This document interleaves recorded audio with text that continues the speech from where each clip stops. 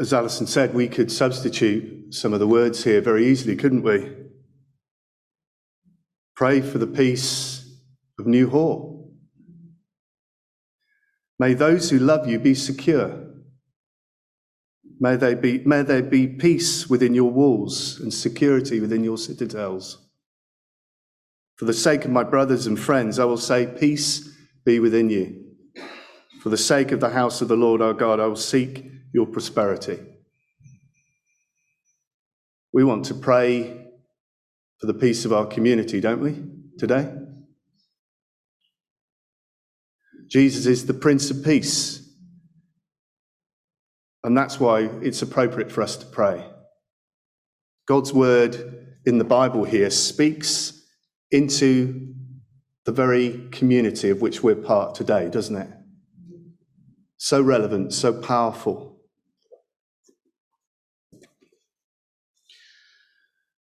Worshipping together in all of life. Life for everyone is like a journey, isn't it? If you go on a journey, you know that a journey has twists and turns and ups and downs, joys and struggles. And that's what being a Christian is like, and travelling through life. We're on a journey. The writer of Hebrews says this about the Old Testament characters, Abel, Enoch, Noah, Abraham, Jacob. He says, these all died in faith, not having received the promises, and confessed that they were strangers and pilgrims on the earth. This is not our final home, is it? Thank God. Thank God that there is a heavenly city that we are all headed for. A place of total peace, total harmony, total security.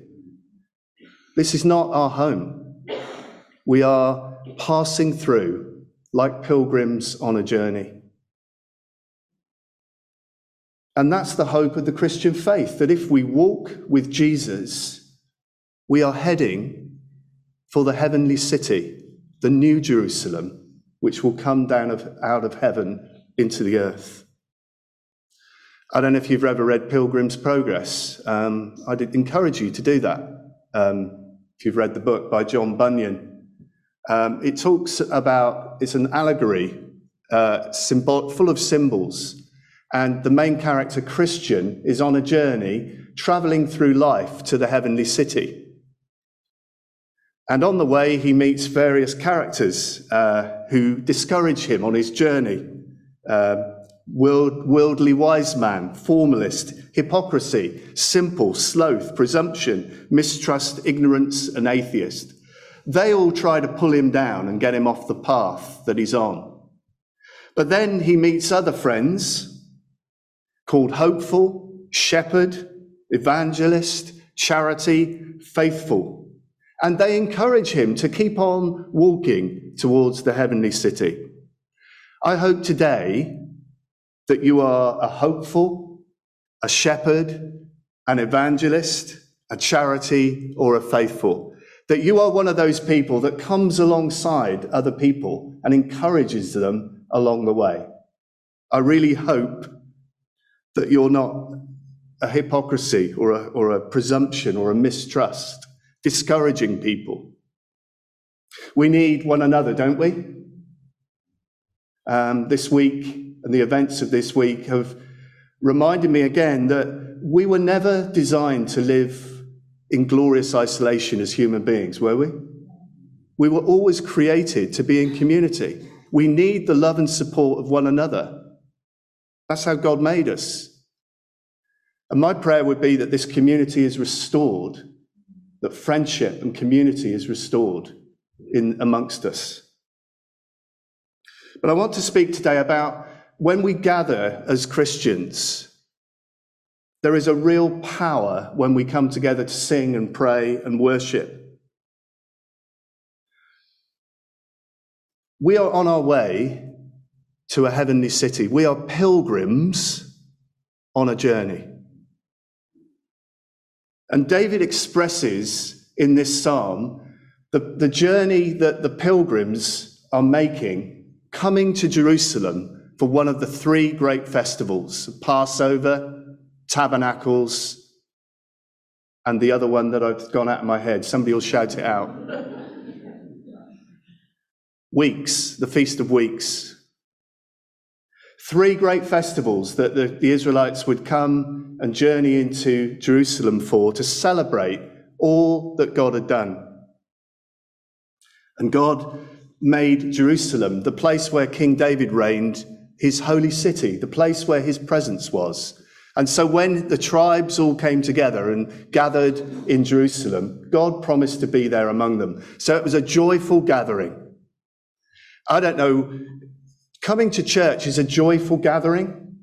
This is not a somber place of, grayness and piety, is it? This is a place of joy because we're coming together to celebrate that God is among us, right? This is what Paul says in Ephesians 2:22. He's talking about us as Christians, as living stones, and in him you two are being built together to become a dwelling in which God lives by his Spirit. So when we gather together, God is here. His Spirit is here. Now that's cause for celebration, isn't it? Yeah. Three reasons from this psalm that it's good to gather to worship on a Sunday or whenever. First, worship is a joyful celebration. Second, worship celebrates our unity in the Lord. And third, worship celebrates our peace with God. And to sum up, worship is a foretaste of what we're going to be doing in heaven forever. Worshipping, you got it. So what we're doing now is just what we're going to be doing forever. So we better get in good practice. So first of all, worship is a joyful celebration as we gather together. This is David and the pilgrims coming into Jerusalem to celebrate the festivals. I don't know if have you ever been to a festival? Maybe a concert, Glastonbury or Reading or one of these things. Well, people are excited to go to these places. These days, I don't like camping. All right, I need a decent toilet, and I don't want to go to festivals anymore. I'm middle-aged, but people get really excited about coming together in festivals, don't they? There's a real party atmosphere, and this was what was going on when all the Jews came together to celebrate in Jerusalem. It was party time. There's a gladness, a joy. David looks back and he says, I rejoiced with those who said to me, let us go to the house of the Lord. He carries on, I think. Our feet are standing in your gates, O Jerusalem. Have you ever had one of those journeys from the pit of hell where you're just glad to get there? Well, this is kind of the pilgrims. They've journeyed through rugged terrain, through heat and cold, and they finally get there and they say, our feet are standing in the gates of Jerusalem. Yay, we're here. That's how David would say it, right? Have you ever got somewhere and you go, yeah, we're finally here? A few years ago, one of my things that I've always wanted to do was to go to the Grand Canyon. And we finally got to do it a few years ago. My parents left me some money in their will, and so I was able to do it. Wouldn't have been able to do it otherwise. But anyway, the journey to get there was horrendous. We had a connecting flight to Chicago, and we missed the flight from Chicago to Las Vegas. And so the next plane was quite a bit later. We were stuck in Chicago for about 8 hours. And all the time we're looking at our watch thinking we're going to miss the trip to the Grand Canyon in Las Vegas. And I think we landed in Las Vegas an hour before the minibus was due to go out to the Grand Canyon. So that by the time we put our suitcases down and got into the hotel, we had half an hour. So we dumped our suitcases. We literally got on the minibus, exhausted. We hadn't slept for 36 hours. We were smelly, hadn't changed our clothes. And we got to the Grand Canyon. Now, stood on the edge of the Grand Canyon, do you think we went, oh, goodness, I'm so tired? We just, do you know what? We just went, wow. Isn't God's creation amazing? That's what we said. All the tiredness went. We didn't care about missing connecting flights and being smelly and all the rest of it. We just went, wow. God wants us to go wow in his presence. He wants us to come into his presence and just go, do you know what? There's nowhere else I'd rather be. I don't know what your journey was like getting here. I come across the car park. So mine was pretty easy. What I mean, I don't know what sort of week you've had coming to worship. I feel quite emotional this morning. I'm struggling a bit, if I'm honest. I'm tearful because of what's happened through the week. But you know, God is here. God is here. And he promises to be with us and walk with us in the midst of sadness, pain, tears. And we can express our emotions honestly, can't we? We don't need to pretend with God. We just come and we say, Lord, I'm sad. I'm hurting. And God brings comfort and peace.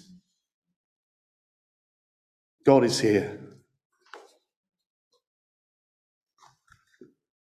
God wants us to experience his joy and his presence. That's why it's good to come to worship. We're not doing God a favor by coming to worship, right? All right? He's worthy of our worship. And it just so happens when we come, he meets with us and he pours out his joy into our hearts. Isn't that wonderful? Second, worship celebrates our unity in the Lord. Verses 3-5. Jerusalem is built like a city that is closely compacted together. This is where the tribes go up, the tribes of the Lord, to praise the name of the Lord according to the statute given to Israel. There the thrones for judgment stand, the thrones of the house of David. You see, Jerusalem was the holy city, the place that God had decreed all of the different tribes of Israel should gather together in one place and express their unity in their worship. And God had said to Moses that this should happen years and years and years before. Deuteronomy 12, verse 5 says this.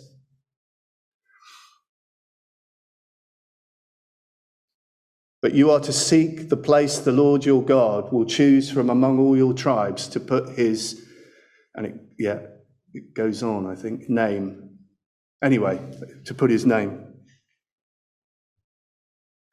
Now, this was really important because there wasn't always unity among the tribes in Jerusalem. In fact, after King David, there was an evil king, King Jeroboam, who set up a rival shrine, a rival worship center at Peniel. And he threatened to disrupt the unity of the tribes of Israel. And so it was really important for the tribes to come together and worship in Jerusalem. There's no temple at this point, by the way, but they're still coming to Jerusalem to celebrate and to worship and to sacrifice. The temple came with Solomon, remember? And it's an expression of unity as they gather together and worship and pray and sing. This is the people of God in all their diversity. Look around you. We're a diverse lot, aren't we? Some of us don't even live in Newhall. Some of us travel in from villages afar, towns afar. We're a diverse bunch. Different ages, backgrounds. Some of us are working. Some of us are not doing so much work these days, at least paid. Some of us are grandparents. Some of us are great-grandparents.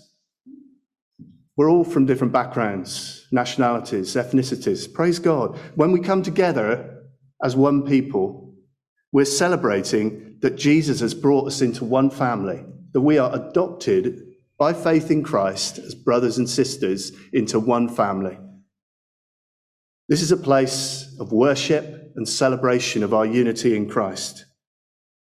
So whenever we come together, we're saying to God that we are one family. That's why it's important to come and worship as often as we can. Not just when we're on a rota. We should be here to honor God.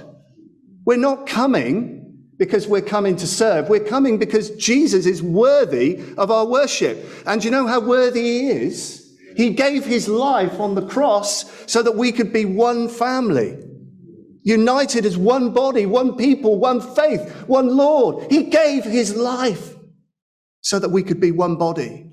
We dishonor him when we make worship and honoring his name a part-time add-on to life. We dishonor Christ. Nothing to do with me or the elders. It's all about Jesus. Let us honor him by making him our priority. Third, worship celebrates our peace with God. Verse 6 to 9. Pray for the peace of Jerusalem. May those who love you be secure. May there be peace within your walls and security within your citadels. For the sake of my brothers and friends, I will say, peace be within you. For the sake of the house of the Lord our God, I will seek your prosperity. Why does David call for his fellow Israelites to pray for the peace of Israel? The reason is this. If there is peace in the city of Israel, God's people will be able to gather and worship together in unity. If there is warring going on in the city, they won't be able to gather to worship. Do you see? And under Jeroboam, there was a threat to the unity of the city. There was a breakaway tribe. There was a breakaway king trying to break up the kingdom and break up the alliance between the tribes. It is so important to pray that God's place of residence in Jerusalem would be protected. And that threat to peace in Jerusalem continued right up until the day that Jesus approached Jerusalem and wept over it. Listen to these sad words, Luke 19. As he approached Jerusalem and saw the city, he wept over it. Such a sad verse, isn't it? The Prince of Peace was rejected by the very people that he came to save. How sad. And Jesus wept because he knew that judgment from God would come upon Jerusalem because of their rejection of him. They nailed him to a cross. They rejected him as the Prince of Peace, as the one who would reconcile God to humanity. And you know what happened? In AD 70, God's judgment came in the form of the Romans who invaded and razed Jerusalem to the ground, smashing apart the temple. But already the seeds of destruction were there. Do you remember in Jesus' conversation with the Samaritan woman at the well? She said, well, you Jews worship in Jerusalem and we worship on our own mountain. But this is what Jesus said. Believe me, woman, a time is coming when you will worship the Father neither on this mountain nor in Jerusalem. And he went on to speak about worshiping in spirit and in truth. Because he would become the new temple. He would become the place of God's dwelling. Listen to what Jesus' words in John 2:19. This is what he said. Destroy this temple, the Jerusalem temple, and I will raise it again in 3 days. In other words, through his death and then rising again on the third day, Jesus became the place of God's presence on earth. He became the new temple. And when someone trusts in Jesus Christ and follows him, God's Spirit comes and dwells in them. They become a temple of the Holy Spirit. God lives in the Christian because Jesus became the temple for God's presence. This is what Paul says in 1 Corinthians 3:16. Don't you know that you yourselves are God's temple and that God's Spirit lives in you? If you're a Christian, if you trust and follow Jesus, God's Holy Spirit, God's presence lives in you. So if you're a Christian, you are a carrier of God's presence everywhere you go. Think about that. When you go to work tomorrow morning, when you're babysitting the grandchildren, you are a carrier of God's presence through the Holy Spirit. When you serve in the local community, you are a carrier of God's presence. Everywhere you go, God's presence goes. Think about that. And every time God's people gather, the living stones gather, like this morning, we are being built into a spiritual temple in which God dwells by his Spirit. God is here because he promises to be here. So to pray for the peace of Jerusalem today then means to pray for the worldwide church, for Jews and Gentiles. Because the church consists now of a spiritual temple of living stones of Christians. I pray every day for persecuted Christians. Sorry, Sarah, can you pass me my... I use Open Doors and Barnabas Prayer Guide. And just today, on Sunday the 10th of October, this was the prayer. Sovereign Lord, we ask for protection for your people in Saudi Arabia. We stand with them in prayer as they are forced to follow you in secrecy in a country where it's a capital offence to leave Islam. We pray for peace for all the nations where there are Christians, right? That God's gospel would be able to be preached and that Christians would be protected wherever they are. Folks, we need to pray for our own nation, for peace in our nation. Why? Because it's getting increasingly difficult to preach the gospel. People are being arrested for preaching the good news about Jesus. I don't know if you're aware of that. It is becoming increasingly difficult to hold to Christian values on sexuality and marriage. There are threats coming from within so-called the church of court action against Christians who hold to a traditional conservative position on family and sexuality. That is our nation today. We need to pray for the peace of God to fill our nation, that the gospel and the Christian values can be upheld. We don't have to look too far. But we also need to pray for the peace of Jerusalem, right? For the actual city. There's a hotbed of conflict. You watch the news, you see it unfolding. Solomon's temple today lies in ruins, buried under the Dome of the Rock, the Muslim mosque, which dominates the old city. Today, the Jews weep over their sins at the Wailing Wall, the last remaining remnant of the Second Temple. Today, Jerusalem knows little peace as Christian sects haggle over shrines, Arab and Jew wage war against each other, and there isn't peace between Palestinian Christians and Messianic Jews. We need to pray for Messianic Jews. God says that in Romans 11, read the chapter, that just before the return of Jesus, there will be a mass turning of the Jews to Christ. So I don't know about you, but I want to see that happen. I want to see God's kingdom come and Jews turning to Jesus. So we need to pray for Jews to return to Jesus. Pray for the Messianic community in Jerusalem as they witness to Muslims, to Palestinian Christians, and to Orthodox Jews. Pray for the peace of Jerusalem. And to extend that even wider, Paul says that we should pray for governments and rulers and those in authority. Because if there's peace in nations, the gospel will be able to be preached. If nations are ripped apart with persecution, conflict, and injustice, that is not a good seedbed for the gospel to be proclaimed. So Paul says, I urge then, first of all, that requests, prayers, intercession, and thanksgiving be made for everyone, for kings and all those in authority, that we may live peaceful and quiet lives in all godliness and holiness. This is good and pleases God our Saviour, who wants all men to be saved and to come to a knowledge of the truth. Why do we pray for peace in nations? So that the gospel can continue to be preached and people can continue to come to know Christ. That's why.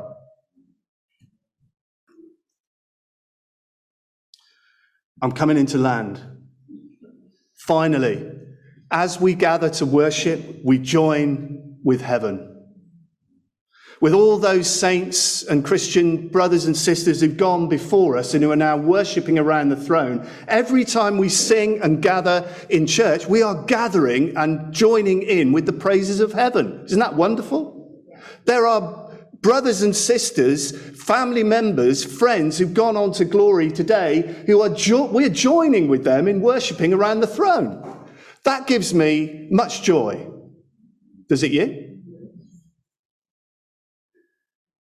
As pilgrims on earth, we are passing through this life to a heavenly city. The writer of Hebrews tells us that as we gather, we're joining with an assembly that's invisible, an assembly that's gathering and worshipping in heaven right now. Hebrews 12:22. But you have come to Mount Zion, to the heavenly Jerusalem, the city of our living God. And one day this heavenly city, when Jesus returns at the very end of the age, will come down out of heaven to the earth. This is what John says in Revelation. I saw the holy city, the new Jerusalem, coming down out of heaven from God.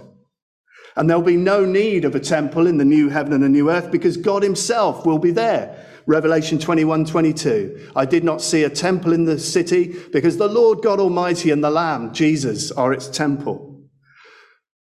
So as we worship, as we gather as the spiritual temple, the living stones, we are participating with the worship of heaven. Isn't that wonderful? And we are on a journey traveling towards that eternal worship. One day we'll be worshiping around the throne of Jesus. There'll be no more tears, no more pain, no more violence, no more injustice, no more death, no more hurting.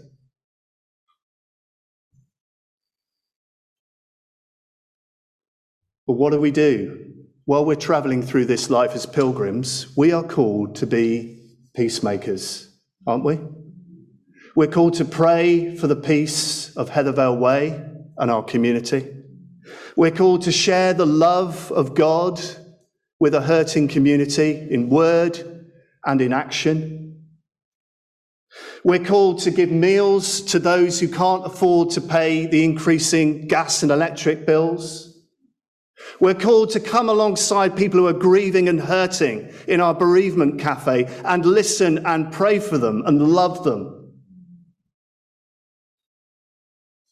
We are called to serve and volunteer for the food bank, which is only going to increase in numbers as the rising food prices and gas bills increase this winter.